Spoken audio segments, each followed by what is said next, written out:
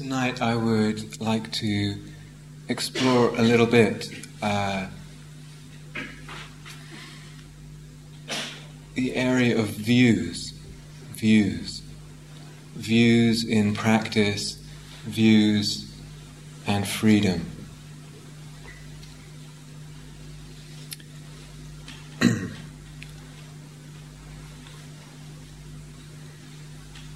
think they're a large part of the spiritual path for a large part of, in a way, being a fully conscious, conscientious human being is beginning to question, beginning to investigate, beginning to uncover the views we have. Beginning to explore views and also the effects they have in our life. What do we believe? What do we believe about life?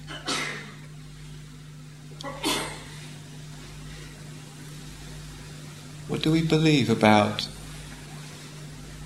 that period moving from between birth and death? How are we seeing it? How are we looking at it? So how am I looking at life? Another level, how am I looking at this moment? And how am I looking at my practice?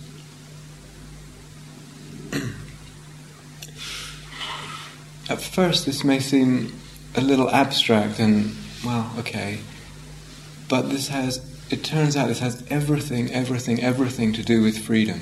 Absolutely everything to do with freedom. The way we are looking, the way we are viewing our life, this moment, and our practice. So the Buddha, of course, addresses the question of view, and he puts what he calls right view.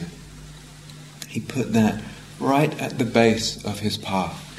The first factor of the path, right view, having that in place. And it's also, in a way, a culmination of the path. A goal of the path.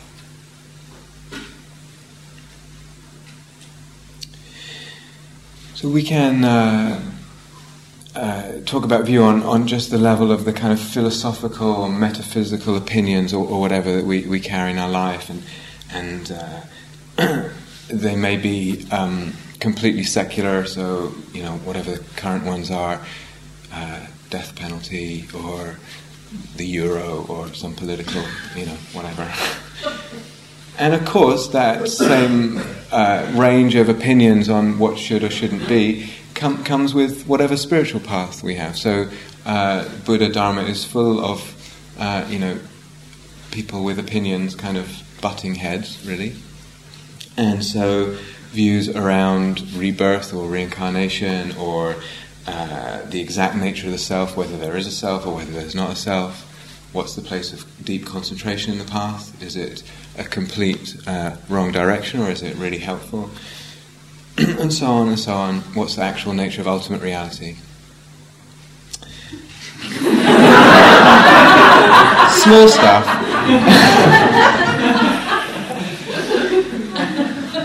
Whether it's secular or religious, we can just see in the world how much argument and war comes out of all this. Different opinions just butting their heads and fighting about it. And we can look at that and we hear this teaching, don't get attached to views. Don't get attached to views. And it's such a wisdom there, such a wisdom. And how much war and bloodshed has come from this, just people having different opinions. And really, if you just go through history, and even nowadays, around really ridiculous things, ridiculous. So don't get attached to views.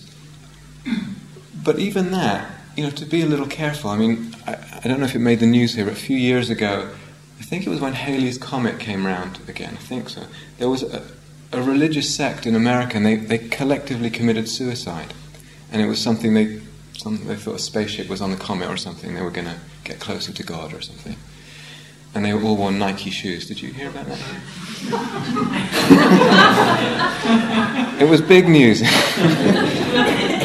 So you know, you said don't get attached to views. To me, that's not a helpful view.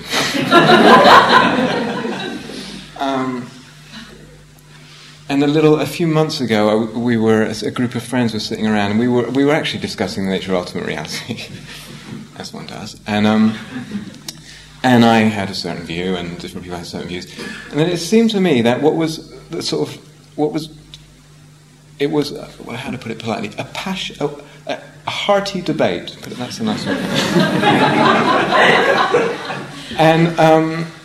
And it seemed to me that and it went on for quite a while, actually. If I remember, about a day and a half. And, not exaggerating.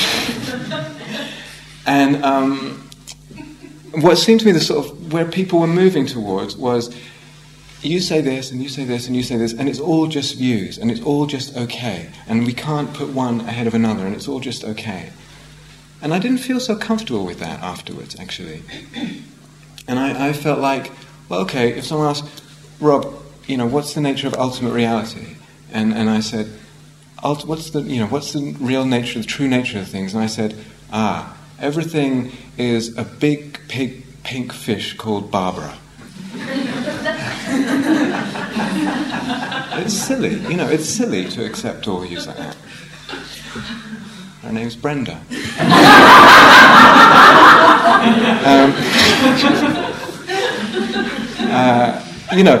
To not throw out our intelligence with this stuff.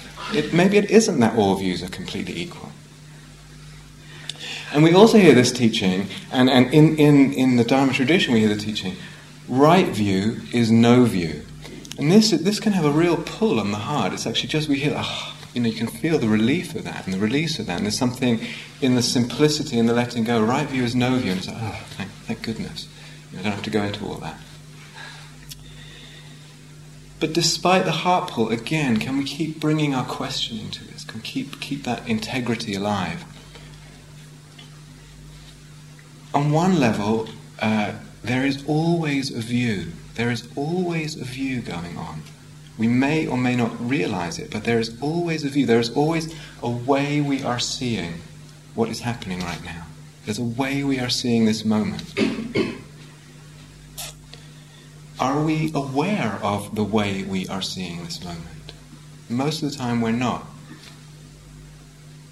So there's always a view, and in Dharma teaching it's always significant. It's never ineffectual. It's never something that doesn't affect life, affect our feelings, our perceptions. So something we talked when Catherine talked in her talk last night, very beautifully, about the self-view. And you can see it, can't you? When the self-story is very strong. What's the view then? I am a failure, I'm a lousy meditator, I'm a depressed person, I'm an angry person, I am this, I am that. Or you are this, you are that.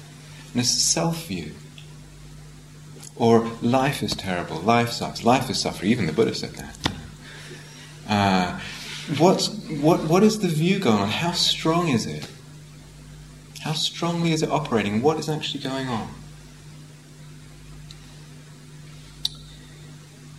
Even to say, this is terrible, this situation is terrible. Views like that are very potent, extremely potent.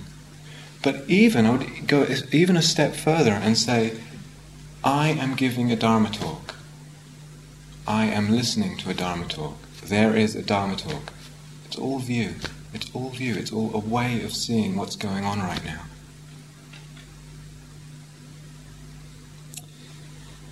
To me, it's quite interesting, to wonder what views have we absorbed from the culture. And this really might be in the realm of opinion, but sometimes I wonder, and I'm really saying I wonder, I'm not saying it is one way or another, but if that with the sort of movement away from a religious culture that was very strong, say in medieval times, into our modern secular culture, we have replaced the sort of religious feeling and view with a kind of almost nihilistic one. I don't know if this is true, I wonder sometimes. And there's maybe a prevailing sense for a lot of people, without even realizing it, that actually this life is it, nothing before, nothing afterwards, complete extinction on death. no real meaning inherent in life, so better try and get as much pleasure as I can, try and avoid as much pain as I can. And maybe that kind of view, stemming from a kind of nihilism, is actually operating at a level that went just below the radar.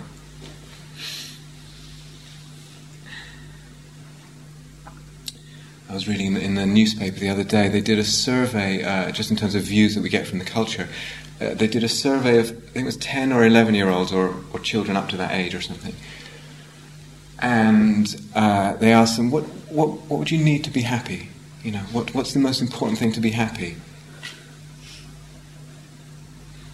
The three most I can't remember the order, but the three most popular: famous, rich, good looking. You know, where did they get that? So how much are we absorbing views from the culture, and how powerful is that influence? So,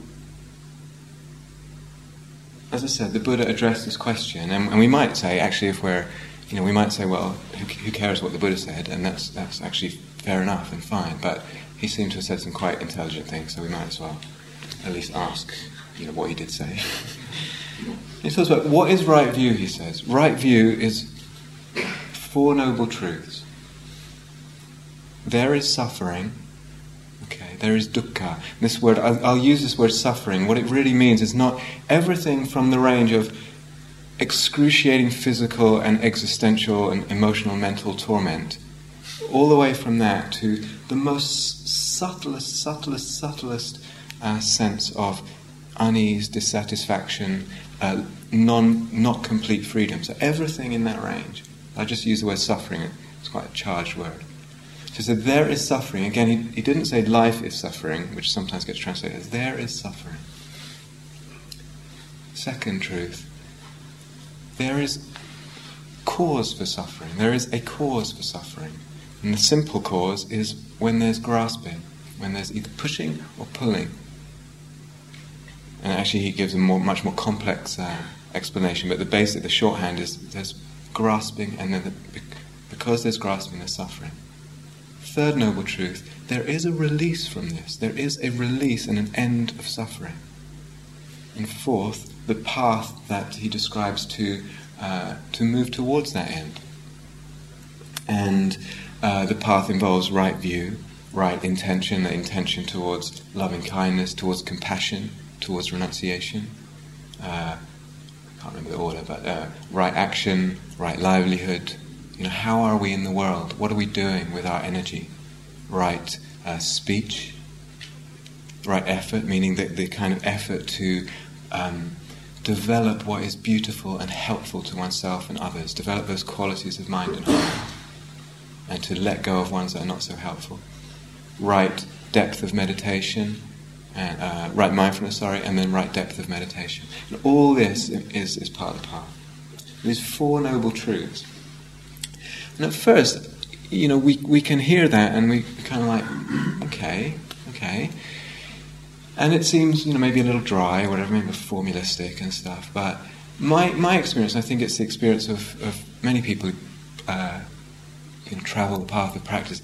This simple sort of formula just gets deeper and deeper and deeper and deeper, and it's much, much deeper than it will seem than the first hearing. And in a way, Buddha calls it 4 noble truths. It's 4 ennobling truths. To have this view and to take up this view and to investigate with this view is to ennoble the being. To ennoble the being. And it's really that the being and the consciousness in a way goes on a journey with these truths. So sometimes we hear Dharma and the teachings go on and on and on about suffering, and it can get a bit much sometimes, and it's not just suffering. That's one way of formulating it. Oftentimes the Buddha talked about happiness. I touched on this the other day, and I'd like to, in a way, restate what I said. In a way, just come at a slightly different angle. But you can talk about suffering, the end of suffering. You can talk about what brings freedom? What brings happiness? What brings a sense of well-being and nourishment? So in a way it's just the same question, the flip side of the same coin. So when one asks this, what brings happiness, what brings well-being and nourishment, it's not, to think, oh, what brings me happiness is I know that I like chocolate ice cream, whereas as opposed to vanilla. It's not. We're not talking about personal preferences here. We're talking about universal qualities of being that bring well-being, nourishment, happiness. So this question, what brings happiness, is part of right view. It's very much part of right view, but it's a kind of long-term view. So happiness in the moment may not be possible. Maybe there's just too much difficult stuff going on. The most we can hope for is a kind of ease or peace with what's going on. But as a long-term view, building what it is that will lead to this nourishment, this deep sense of well-being. So it's a long-term agenda of practice. And can we, if happiness is a charged word, can we just admit the possibility that might be possible in the long term, to move towards cultivating the qualities that have happiness as their fruit?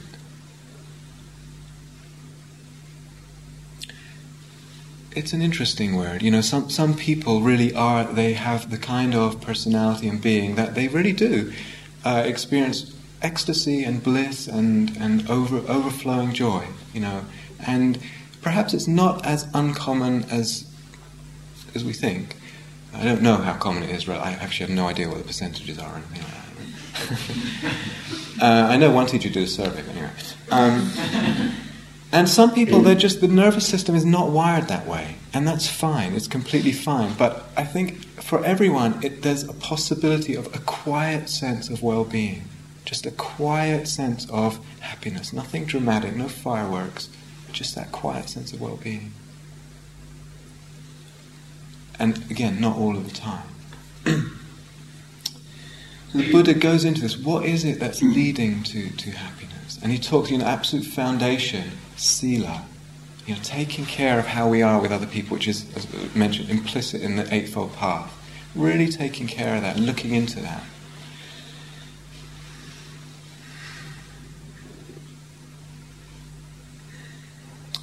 Part of what happens as we progress through the path is we actually become more and more sensitive to this realm of sila, more and more sensitive to when we're not acting out of love, out of care and concern. So the other day I was speaking to a friend, and she was joking, and then she was kind of acting like someone being derogatory. So she wasn't even being derogatory, she was just kind of joking that way. And we were just there, and it suddenly felt really painful. Or not really painful, but just there was some that really didn't feel good. And we talked about it, and she actually said, "Oh well, I remember when I was doing much more practice years ago, I would have actually felt that, and now I've become less sensitive." And it was fine for her. She was just saying that, but to realize that a part of what goes on in meditation practice is sensitivity that we develop to sila, to how we are and what we're putting out into the world, and it's hugely important.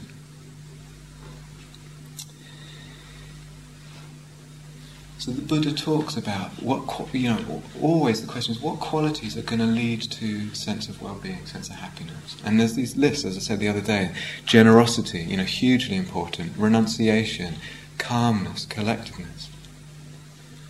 And sometimes it can be very attractive to hear teachings of nothing to make happen, nothing to develop, nothing to cultivate, etc. Nowhere to go. And that is, in a way that's true. And there's a real, again, heart pull for that kind of teaching.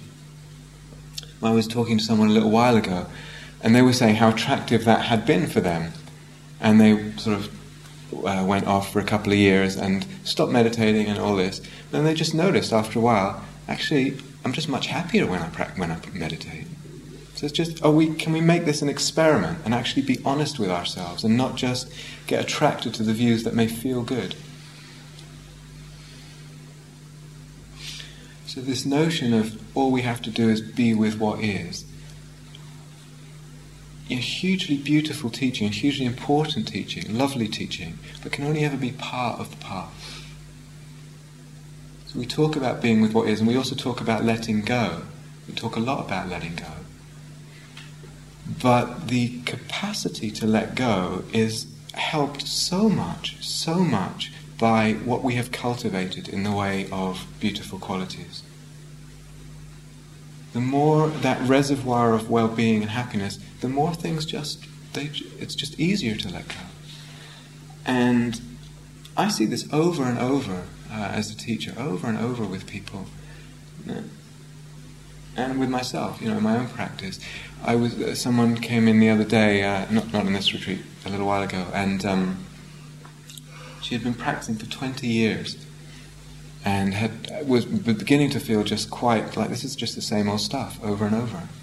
20 years. And she had put a lot of emphasis on two things. One was this just accepting what is, just being with what is.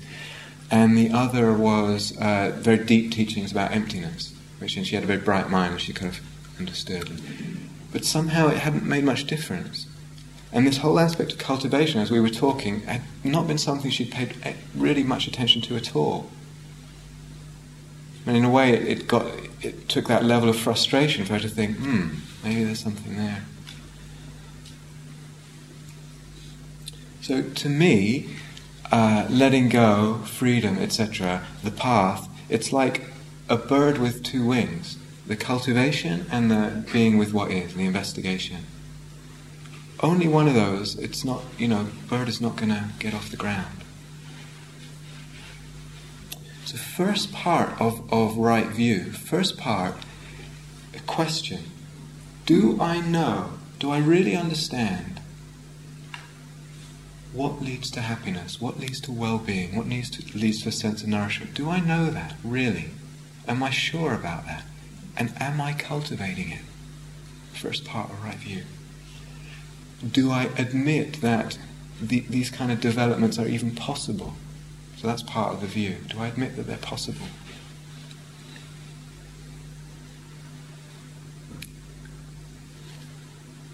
So that's one part of right view. Buddha placed huge emphasis on that, and it's in a way we could say like a longer term view. So generally in one's life, with all the ups and downs, etc., moving towards building these qualities, hugely significant. To be able to have two wings and to be able to get off the ground and fly. What about views in the moment? So less long term, but in the moment. Right view, in a way to me, right view, this Four Noble Truths business, it's the view of practice. It's the view that practice is possible. It's the view that freedom is possible, that some degree of freedom is possible with what's going on right now. So what do I mean?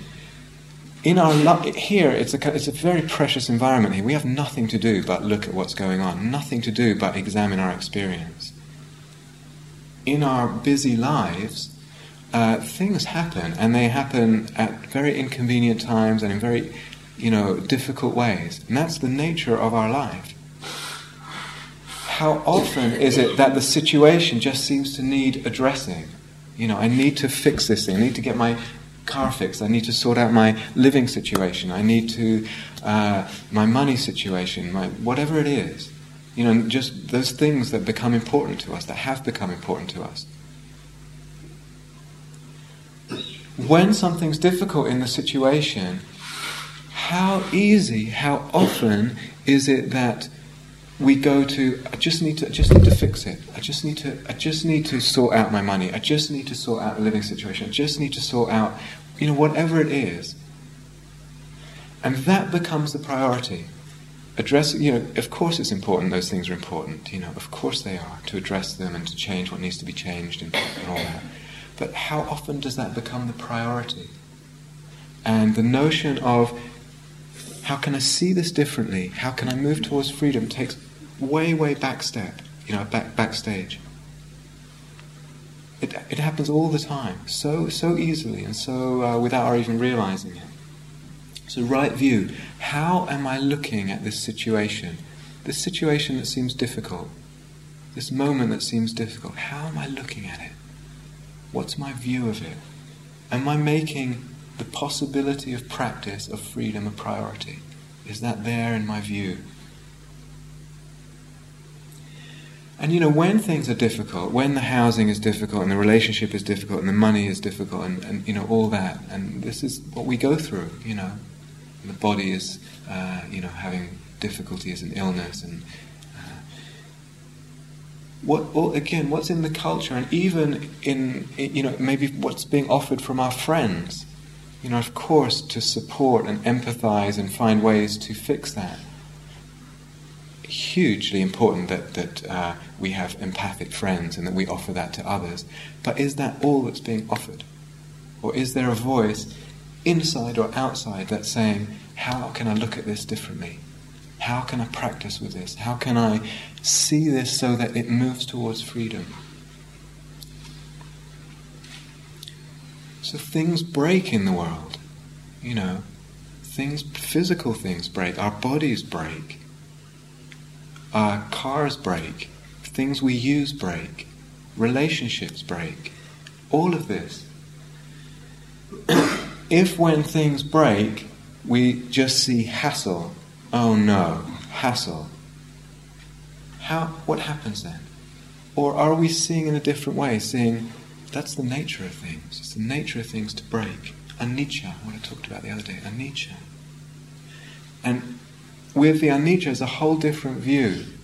Not that this thing should not break, it should be there for make things convenient so I can do whatever I need to do. But maybe another view, it's breaking, yes. This world, these things, this world is not my home. It's not my home. The universe is not created or set up to make self happy and contented and to have everything work out the way self wants it to be. It's just not set up that way. That's not the deal. Maybe what's a little bit, we try though to set things up so that they'll go exactly the way self wants them. And maybe what's a little bit different nowadays is that we have technologically and sociologically, etc., we have much more of a capacity to actually do that than they did way back. We can actually get quite close to sort of engineering this illusion that everything will just run along smoothly and suiting me. But nothing is certain. Nothing is certain. So all that stuff, car, house, body, relationship. Just the other day a friend went in for a routine medical exam and got the doctor called, sorry, some abnormal cells came up. Can you please come in for more tests? And then the wait, and then the follow-up test, and this period of time just not knowing. And one of my teachers, Ajahn Thanissaro, used to say, aging, sickness and death, which we are all subject to, and the Buddha called aging, sickness, death. He used to say, they play hard, and they play for keeps. Are we practicing? Are we practicing? Because that's the stuff that we're going to have to practice with. This body is going to decay. Our loved ones are going to decay. They're going to die. We're going to die. Are we practicing? Have we got a momentum of practice that when it gets really bad, we have a way of looking. We have ways of looking.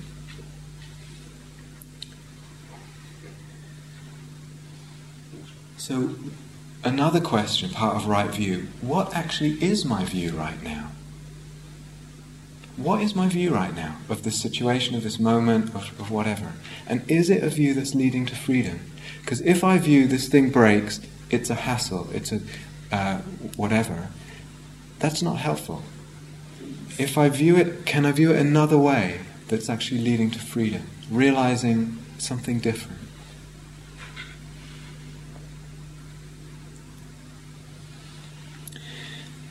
So, the Buddha talks also about ways of looking that he encourages that actually lead towards freedom.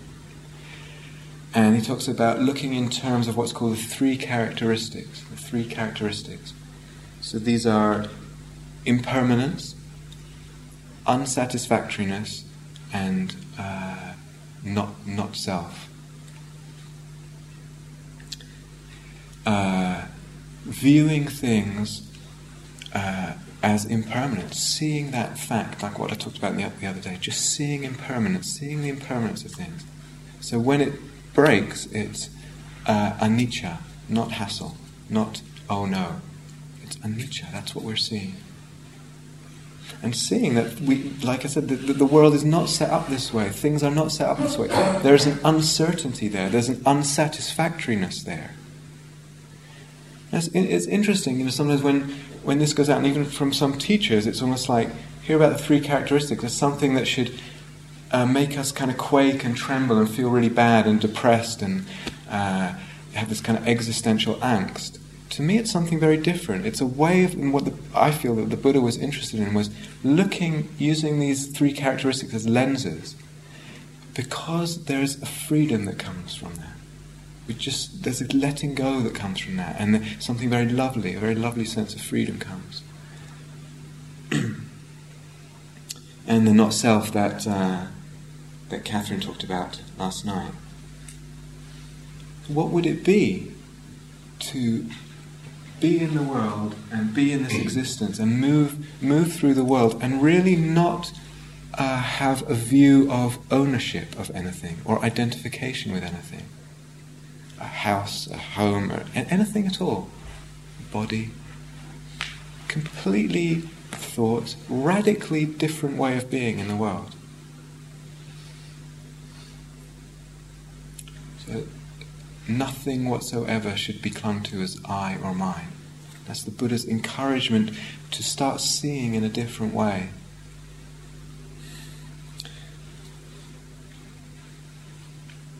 So with this right view, right questioning, again, it's not really is there a self or is there not a self. Buddha actually wasn't interested in that question. It's more, can I view this moment, this experience, this whatever is coming up as not me, not mine. Not me, not mine. This sensation in the body, this Vedana, this emotion, this thought, this hand that I'm looking at, this apartment that I live in, this car, these clothes. Can I start looking at things and seeing not me, not mine, and begin actually practicing that way of looking? It's really a practice to start practicing a certain way of looking, because it leads to freedom. Sometimes when people hear this, they're a bit turned off because there's such an attraction to wanting to be with things as they are, or not do anything, not manipulate experience in any way. But the truth is that we're manipulating experience all the time, because this I, mine, me, mine goes on all the time. Sometimes we're conscious of it, sometimes we're not. That's something we're adding to experience. My this, my that. Or certainly in the terms of story, you can see it on the level when the story gets very strong. We're adding that. But it's even more subtle than that. We're just adding me and mine to experience all the time. What would it be to actually do less and say, not me, not mine? Just unhook that.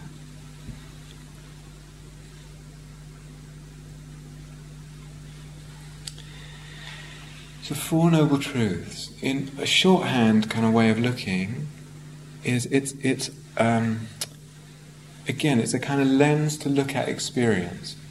Is there suffering right now? Okay, I feel some discontent, I feel some dis-ease, I feel some contraction. There must be some grasping around. Okay, when there's suffering, it's alerting me. There's some grasping, some push or pull or struggle with what's going on. Can I relax that and recognize that it's possible to be free by relaxing that grasping? So it's almost like a very shorthand kind of way of seeing the Four Noble Truths, shorthand lens of looking at experience. Is there suffering? Okay. Where's the grasping? Look for it. See what you can find. And then is it possible to relax that? So to go through the meditation or the day, life, looking at it this way.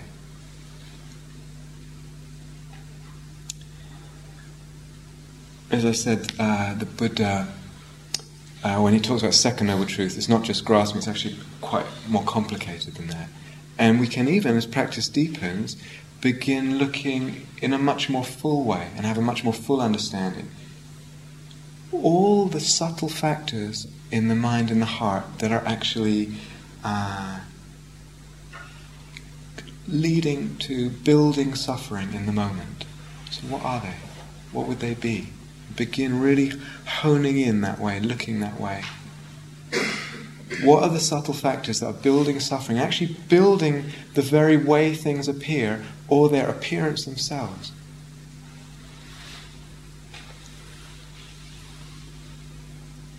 So maybe that sounds abstract right now, so let me go into it a bit. Another question that's involved in right view. What am I putting in to the present moment that's leading to suffering? What am I putting into the present moment that's leading to suffering?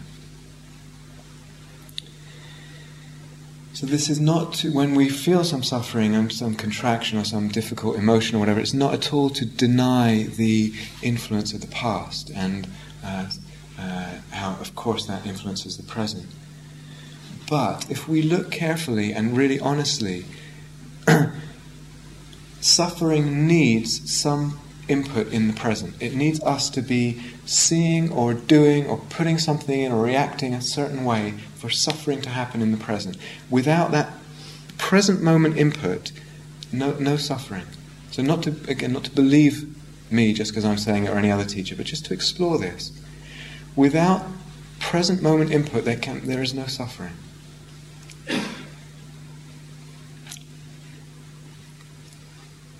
Sometimes we're sitting in meditation or in our life or whatever, and we can feel like something's really coming up, a difficult emotion or something's coming up, and it feels like it's coming up, it's bubbling up from the past. And there's a lot of feeling with that, and maybe some very difficult emotion, some grief or sadness or anger or contraction or whatever it is. And there's the pain of that, and we feel that, and every encouragement to be with that. And then it moves through and it feels like it's released, and then it's gone and we feel lighter. And it really feels like something purified there, something came up and it went out. On one level that's true. At another level, is there something in the present that I'm putting in that's actually creating that whole experience? That maybe there's actually no such a thing as things coming up from the past. It just seems that way. Notion of purification. It just seems that way. At one level, it's very useful to work at that level, in that sense. But as one goes deeper, to really ask very, very probing questions. Is that really what's going on?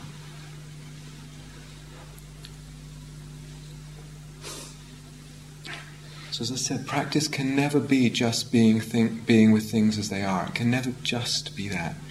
Beautiful as that is, and the beautiful intimacy with experience, with life that comes from that, can only ever be just a part of the practice. A little while ago, I went to see someone, and not really a close friend, and also not someone I'm in a teaching relationship with. And she was having a very hard day that day, and she was quite upset, and we were talking, and she explained a little bit what was going on, and she explained the difficulty she was having in a relationship with her boyfriend at the time. And she explained how, she would say this, and he would understand that, and she thought they had agreed this, and he thought they'd agreed that, and basically this suffering. And then at the end, knowing that I was involved in the Dharma, etc., she said, I know, Rob, I know, I've just got to be with it. I just have to be with it. And I didn't actually say anything at the time because I wasn't in a teaching relationship with her, but I actually thought, no, that's not what's needed here. What's needed is looking at how has this suffering been built?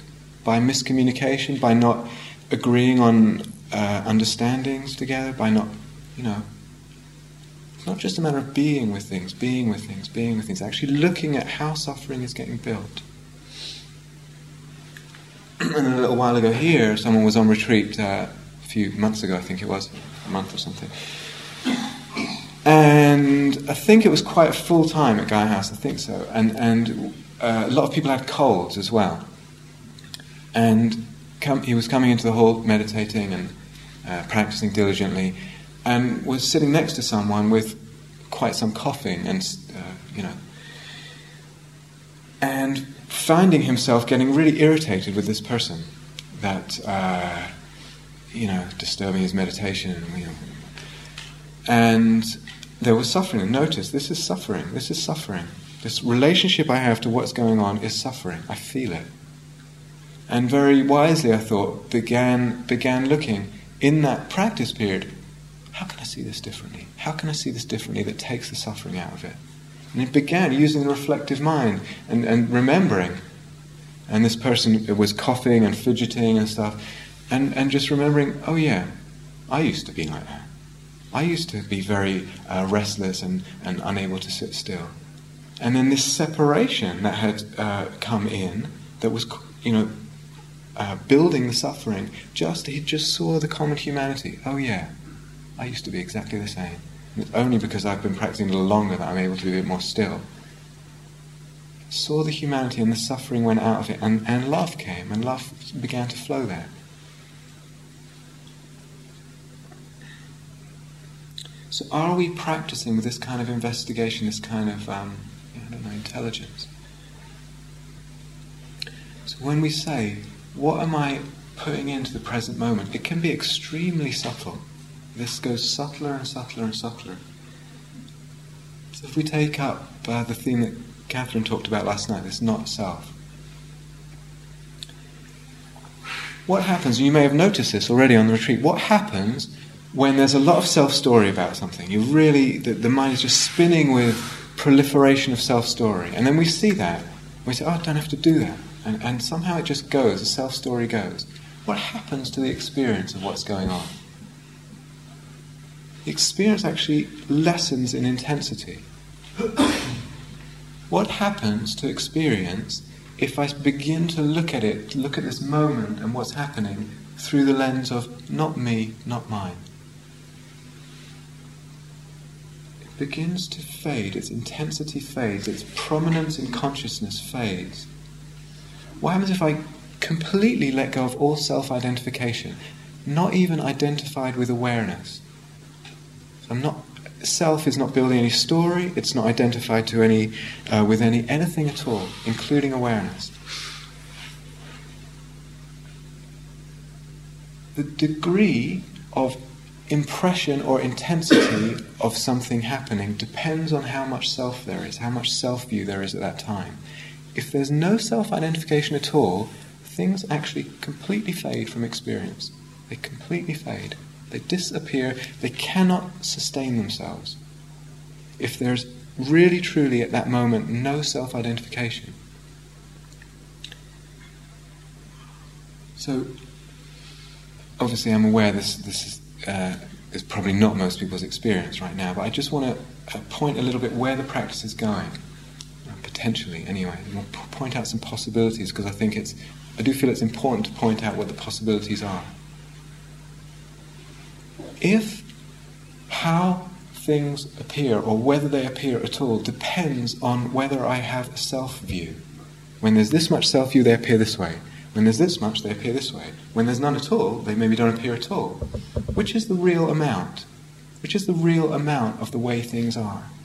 Which is things as they are, this phrase that's so lovely and that we're so fond of. Which is things as they are? Which amount of self is the real amount of self through which to look at experience? Self-view, any kind of self-view, is a builder of experience. It's what the Buddha called exactly that, a builder of experience. A view of self builds our experience.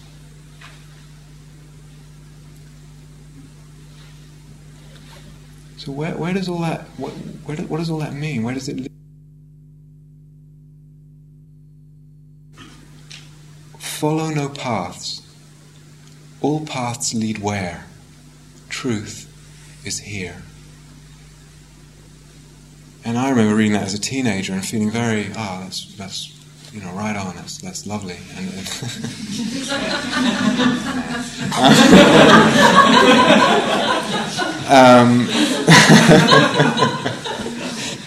it was actually worse. But again, are we really interested in truth? Are we really interested in truth, and not just this nice feeling of what might feel nice?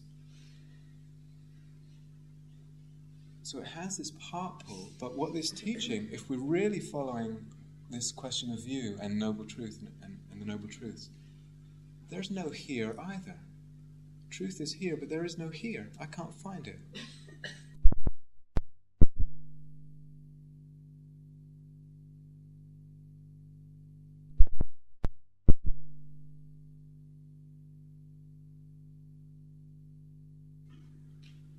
Follow no paths. All paths lead where? Truth is here.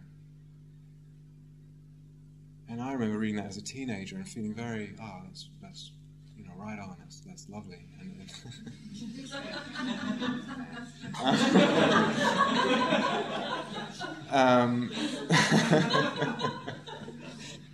it was actually worse. But again, are we really interested in truth? Are we really interested in truth, and not just this nice feeling of what might feel nice? So it has this part pull, but what this teaching, if we're really following this question of view and noble truth and the noble truths, there's no here either. Truth is here, but there is no here. I can't find it. What is here? Here is completely not existing, independent of the view I have of it. There's no here, no now. That's also just a concept that depends on view. No here, no now. And that's not to say that truth is there, some other there either. Again, sometimes we have notions of nowhere to go, nothing to do. And again, that's very lovely, and that it can really speak to us. And certain junctures of the path, it can be actually very liberating, very healing, and very helpful to hear that. Nowhere to go, nothing to do. It's like, oh, my goodness.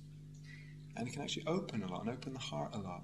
But how much integrity do we have of the ongoing journey of the questioning? So it is true, ultimately speaking, there is nowhere to go and nothing to do.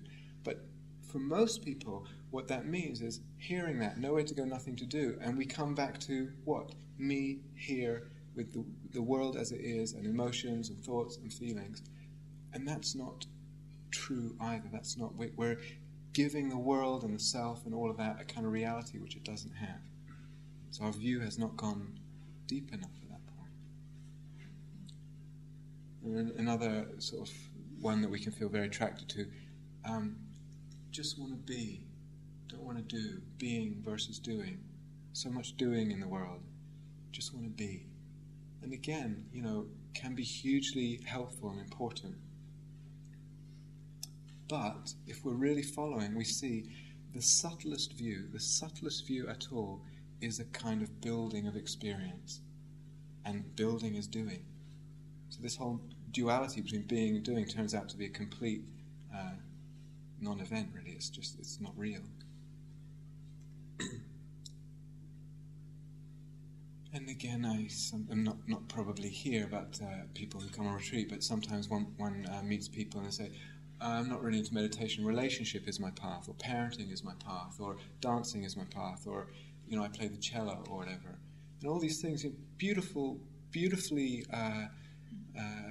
parts of human existence. Really lovely.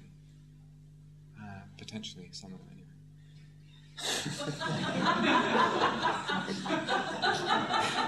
Some of the time. And sometimes, even in the midst of this dancing, or whatever it is, making love and playing music or whatever, sometimes even the self disappears. And we say, yeah, that's really spiritual, then, But can this activity, whatever it is we're taking as a path, can it lead to that same understanding what I just talked about, that it's all empty? It goes beyond this agenda. Practice does have an agenda. It does have an agenda.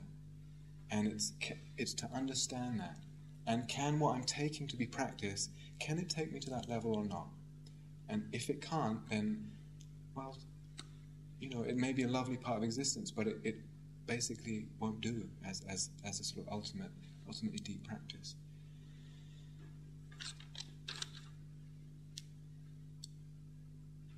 So right view, Buddha talks about right view. One way of stating that, and it's going to sound maybe quite strong, I don't know. If there is suffering, if there's dukkha, discontent, it means I'm actually seeing with ignorance right now. If there is suffering, it means I'm seeing wrongly. And that may sound pretty hardcore. I think it is pretty hardcore. And I don't mean it in any judgmental way. And of course, not for a second to abdicate ourselves from responsibility for what goes on in the world in terms of economic and social conditions of others, etc. Oh, well, they just need to view it differently, whatever. Not at all saying that for a second. But at a whole other level in terms of our practice, when there's suffering, it means that we're looking wrongly. So I remember Joseph Goldstein, one of the senior teachers, saying, I think it was years ago, I remember him saying, when they're suffering, that kind of tweaks my interest. That's when I... You see, you have to be quite... I've done quite a lot of practice at that point. It's like, oh, no. But I remember him saying, I think it was quite a long time ago, I don't remember even where it was, but when there's suffering, it's like the suffering is telling me, I need to look at something differently. I need to see it differently. So the question of right view, what do I need to understand about how suffering arises? What do I need to understand about that? How is suffering being built in the present? How is suffering being built? And is it possible to remove some of the builders? Like, I don't know the name of it, like that game where you put sticks and you build a thing and then you pull... Or a house of cards, Suffering is being built like that, and we can just remove some of the things.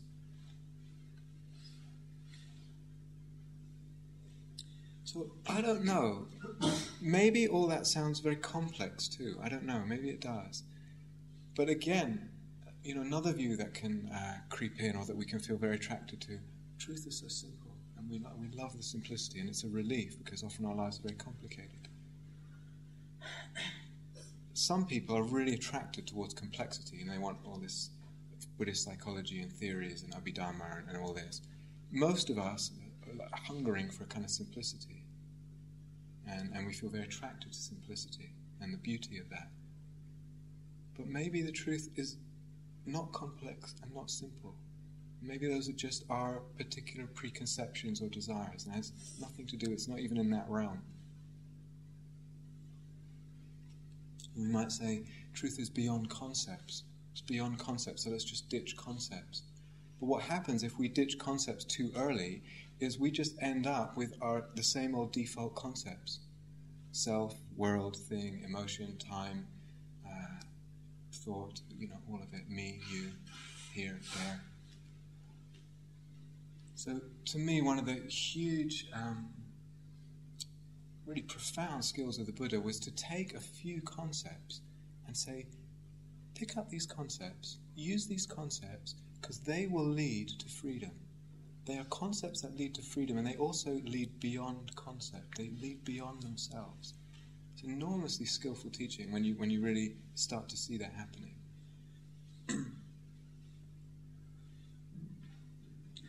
So these Four Noble Truths, that view has the capacity of really leading to a completely radically different understanding of things. Something utterly radical. It's understanding of emptiness. And it even has the capacity to transcend itself. So it goes beyond notions of a path, goes beyond notions of time, or goes beyond notions even of suffering and freedom. Completely goes beyond itself. So the Buddha did say, actually, something like, one who has seen emptiness has let go of all views. Has let go of all views. One who has seen emptiness. But it's not to let go too early, because there are views, Four Noble Truths, that kind of view that's actually leading towards freedom, and to ask ourselves, are my views leading towards freedom? And the Buddha does talk, many of you are familiar with the analogy of letting the raft go once one has reached the other shore. But not too early.